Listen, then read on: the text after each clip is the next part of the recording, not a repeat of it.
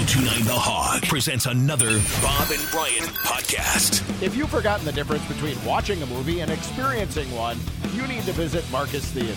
Start by visiting marcustheaters.com. 7:55.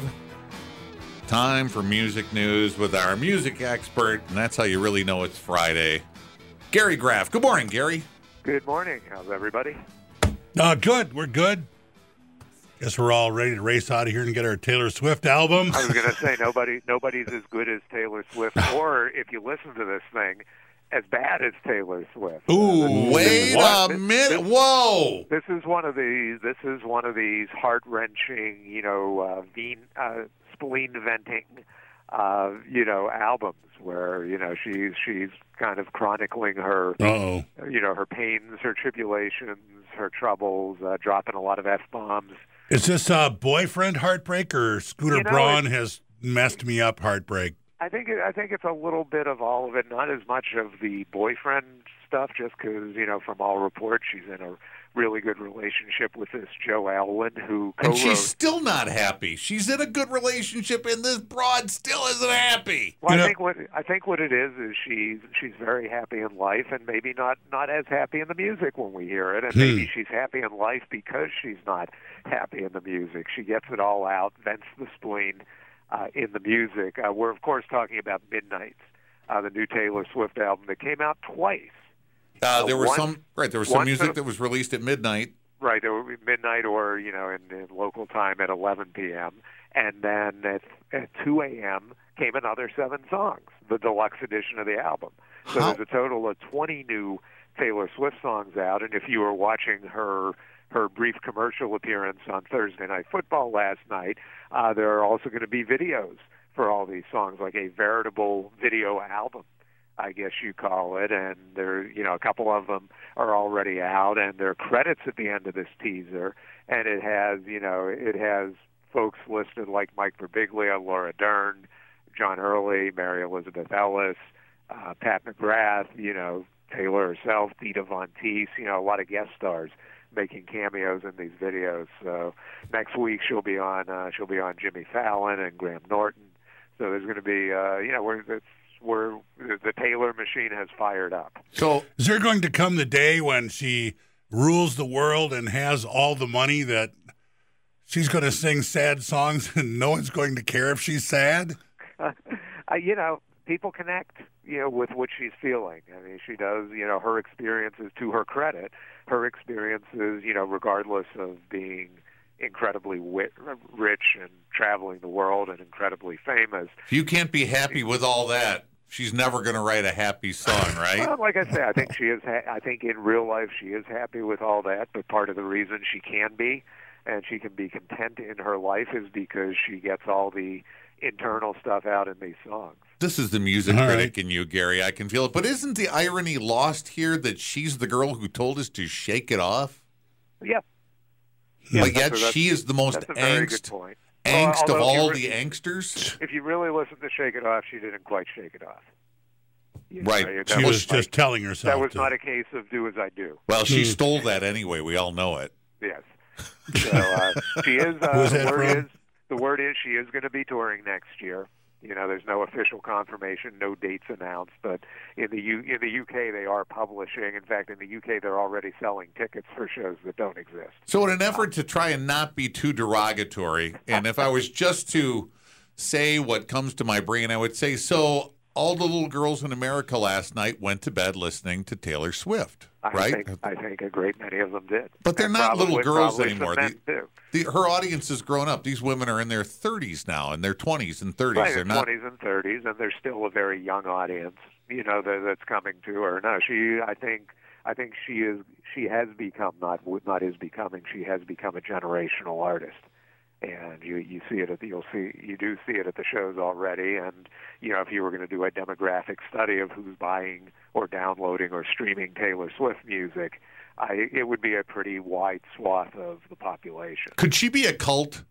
Is she big enough? Does she have enough power over these women to be a cult? Could be. Yeah. Could be. You can't just assign that to her, though. I mean, if you have some fan club and These fans that Swifties. are crazy for you. Yeah, I mean, she's not, at least as far as we know, she doesn't have anything she's trying to do that with. No, there are no beliefs or behaviors that she's trying to instill in a mass of the public. Well, she's just filling a gigantic void that is being left by BTS, who's gone on hiatus till 2025. I know this is like, view this as like Elvis going to the army when he did. So BTS, huge, not for us, maybe not even for our kids really. Maybe our grandkids or something in between our kids and our grandkids. BTS, the South Korean band, you've seen them on award show and probably said, who the hell are these guys? South Korea has mandatory military service. You have to have served by the time you turn 30. Well, a lot of the guys in BTS are getting close to that age, so it's been a big national controversy in South Korea. So what's going to happen here? And there were some politicians there who said we should let these guys off the hook because they're such great ambassadors for South Korea. Just let them be BTS, and that is their service. Anyway, the final ruling came down, and the band made the announcement that they're going to go on hiatus until 2025. And during this interim, I think it's 7 of them, members will do their service in the Army. The government did, however, say that they could reunite for events of a national or international level. So if somebody wants to do a big, not necessarily a concert tour, but if somebody wants to do a big streaming concert, of which they just did one last week, that they'll be given a leave of absence to go do that. These guys are all coming up on 30 years old. They're not like 17. They're all like pushing 30 right now. They're 20. They're all in various places in their 20. I think the oldest one is 28, I want to say now. But my point being, when the Stones were this age, we weren't calling them a boy band. When the Beatles were this age, we weren't calling them a boy band. No, when those guys got near 30, we thought it was over. Right. Yeah, it's different times. I mean, you have Boys to Men and New Kids on the Block and Backstreet Boys out there in their 40s and 50s. Right, and yet are they called? They're still boys. Yeah, I guess you never graduate to man band. It's certainly from a marketing, strategic standpoint, it's not advisable to change your name to like Old Men on the Block or something. Yeah. What would stop the South Koreans from saying, well, now they're their own military unit? We taught them to shoot a rifle. Now they're going to go sing and dance for. I'm sure there's a lot of workarounds if South Korea, because their BTS's record company is Big Hit Music is a big national concern there. It's up there with Kia and LG, Samsung and LG. So. It's a huge concern. They'll get to do the things they really need to do. Is it easier to get parts for a boy band or an LG refrigerator? Exactly. All right, well, let's talk about the boy band from our generation, the Stones. Yeah, looks like we are going to get, there's been lots of speculation for a long time since A Bigger Bang in 2005. When are we going to get an album of new Rolling Stones material? They did the Blues album a few years ago, of course, and that was great, and they won a Grammy, but, where's the new Rolling Stones music? And they've been seen in New York, making Keith and Ronnie at Electric Lady Studio, going in and out, and we pretty much have confirmation they're working on new music. Reports out of England indicate that it'll be released sometime next year, that Charlie Watts will be on it, because they had been recording, with Charlie prior to his death. And no release date yet. There are also reports that they'll be touring again next year, like the Rolling Stones do. 14 shows or so in the U.S., 14 over in Europe. Maybe they'll find another territory. Mick's going to be turning 80. Really, 80 next year. Yeah. So that'll be a big deal as well. But I think listen. The longer you spend on an album, the greater the expectations are. So they've apparently brought in a number of guests and world-class players to be part of this, and it sounds like they've been doing some additional writing as well. So it's we'll certainly be interested. A Bigger Bang was a good album. The Blues album was tremendous. I don't want to save this to the end and have to rush through it. And since we're talking about bands that are touring and appearances, let's get to the Spice Girls because it's always the last thing. Let's Right. not. It's a great rush. way to finish up. So news out of England, out of the Spice world now is that Emma Bunton, Baby Spice, went on radio today. Said, "Yeah, we're pretty confident that Posh, Victoria Beckham, will join us and do a full band reunion at the Glastonbury Festival in 2023."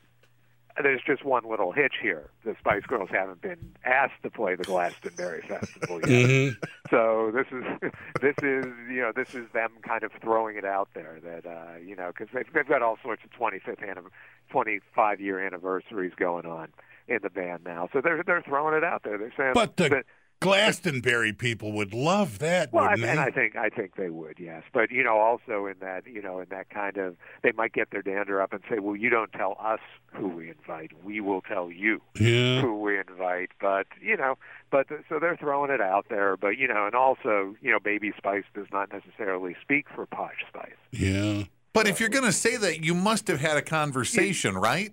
You would think. Before you Yeah, go, no, she's coming. No, I'm not. Why would you say I'm coming? I'm not coming. Yeah. Or they'll get a few weeks out of that's exactly what will happen, and they'll get a couple months out of that, and then ultimately announce that, oh yeah, she is coming. It's the five of us, and they could couch it as, oh, we got such great fan reaction that Posh doesn't want to disappoint the fans, so she's going to do it. She's All going right. to take one for the team. Also touring in 23, Janet Jackson. Please. That's the word. No confirmation from the Janet Jackson camp, but there are a lot of reliable reports that she's going to plan a world tour next year. It'll be her first. And She can still pull off a world tour, Janet Jackson. I don't see why not. Okay. She's not that old, and you a performer She's like younger that, than Mick. right? Considerably. And a performer like that, you go out, you get your dancers. You can, sometimes when you watch things like a Cher show where they have older performers, even maybe Shania Twain, where they have a number of dancers as part of the act, and you look around and say, and they're not doing as much as it looks like they're doing up there. Okay. Speaking of Shania, Yeah, she's going to be Mrs. Potts in the live action version of Beauty and the Beast. That's this year's. You know how every year there's some sort of live recreation of a famous movie or stage musical on TV. So ABC is going to be airing this live. It's actually going to be a combination of live and animation this time. But ABC and Disney are going to present this on December 15th. Live Beauty and the Beast. Shania Twain will be Mrs. Potts. That was the talking, singing teapot that Angela Lansbury voiced. You're also going to have Josh Groban as the Beast. Martin Short is going to be Lumiere. David Allen Greer is going to be Cogsworth. They're filling up the cast now and teasing us with announcements. Was Angela Lansbury ever a singing kind of star? Oh yeah. She was. she sang I don't know Beauty for and the sure. Beast I in know the she movie. sang and I that don't little. know for sure if she won a Tony, but I think she did. Okay, because I always kind of thought that grab they. your phone and look that up while we're talking here. But I think she did win a Tony as well as an Emmy. All right, I kind of thought And that. again, I guess technically she won. I think the Beauty and the Beast soundtrack album won a Grammy, so that would make her a. She an EGOT? Let's see, Emmy, Oscar. I don't know that she won an Oscar. Okay. So she'd be an egg. Yeah, just short. I tell you what, the EGOT's a tough one to get when you get all four major awards. Yeah, Usually it's a you composer. Usually, Whoopi's got them. Whoopi has all four. Whoopi, John Legend. There's a few out there. Who am I trying to? Harry Styles will get, albeit down the road. Yeah, you know who won't be rooting for him to get that? Jason Sudeikis. Probably not. Because apparently Olivia Wilde, Yes. was making the salad dressing and taking it to Harry. It's a Harry, but I don't know. It's the Hollywood, the nepotism in Hollywood like that is in that world. You can't draw conclusions.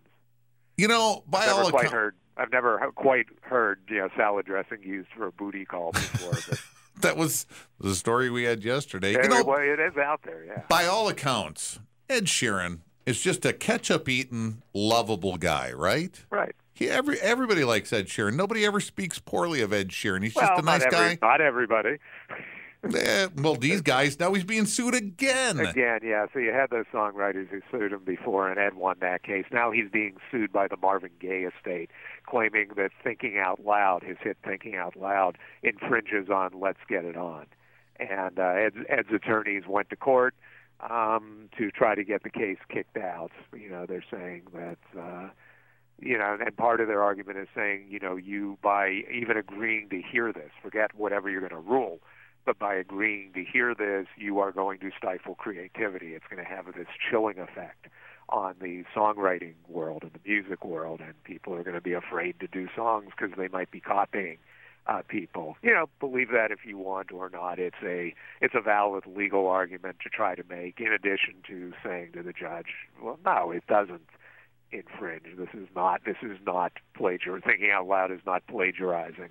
Let's Get It On. After he had settled the last suit that he was involved with, he said, I'm going to videotape all my songwriting sessions from here on out. But Thinking Out Loud was contemporaneous to the last one, so he didn't videotape that session. He says he's doing that now. But and I wouldn't blame him. He had another interesting story this week where I guess he revealed that before Billie Eilish got the last James Bond theme, that he had been approached and he had written most of a theme for the last James Bond movie, but then, they signed Billie Eilish in the middle of this. And so... Don't they always get a woman to do the James Bond song? No, Guns N' Roses did it. Yeah. Paul McCartney. But You had Paul McCartney, you had Sam Smith did one. Yes. Tom Jones did one. Duran Duran. What's new, Pussycat? Who is the original? Shirley Bassey. Yeah. I just watched the thing on James Shirley Bond, Bassey. and Shirley Bassey was the original brassy. Yeah, she did Goldfinger. Right, Goldfinger. Right. And John Barry was the composer of the James Bond theme. There is a fabulous, and I believe it's on Prime Video, a fabulous documentary about the music of James Bond, because they're celebrating their 60th anniversary. Yeah. This year, and if you get a chance to catch it, tremendous documentary. Lots of great footage, great interviews, a lot of surprises. One of my favorite stories was they had recorded, they had commissioned Paul McCartney to write "Live and Let Die," and George Martin took it to the producers of the film when they were filming it, I think in the Bahamas, and the producers said to George Martin, they said, "This is a great song. Who's going to sing it?" After McCartney had written it? And they had a recording of McCartney, doing it, and they were coming up with all these different names, and George Martin's quoted in the film as saying, "I had to tell them repeatedly, Paul McCartney sing." Wait a second. Who else did they discuss recording that song when they were having the discussion? I'd like to know who, Watch the documentary. Mark is down to talk about next week, because I talked to the producers of the documentary, and I'll go through my notes. Okay. And find out who they said they were, who had been mentioned. But yeah, that was like one of the funniest stories in there. It's like, are you kidding? All right. How do you want to finish up this week? Finish up this week. Trying to think what might have, what we might have had break overnight. Let me scroll down our list here, see what we can find. Well, here's a nice story. Rod Stewart and his wife Penny Lancaster have rented a house in Berkshire in England for a family of 7 Ukrainian refugees. They apparently, and Rod was telling the Daily Mirror in England that they'd been watching the news and of course unsettled by everything, and said, well, what can we do? And there's lots of gestures someone like that can make, but they came up with this one: rent a house, bring the people who are fleeing, help them get settled into a new life. They're going to pay the rent and expenses for at least a year, and they leave it open for longer than that. And listen, if a bunch of these wealthy pop stars, actors, other celebrities would do that, and then get other philanthropists to do things like that. Does it solve the refugee problem? No, but does it help, and is it a great gesture and a demonstration of humanity? Sure. So, kudos to Sir Rod. Yeah, that's a nice enough thing to do. It's a good gesture. Really controversial. People need a home. If you can't solve the whole problem, you can at least make a small gesture that helps. Right, and it makes listening to Rod Stewart's not so great songs tolerable, like when Hot Legs comes on, maybe. Well, I don't hit the button. I will.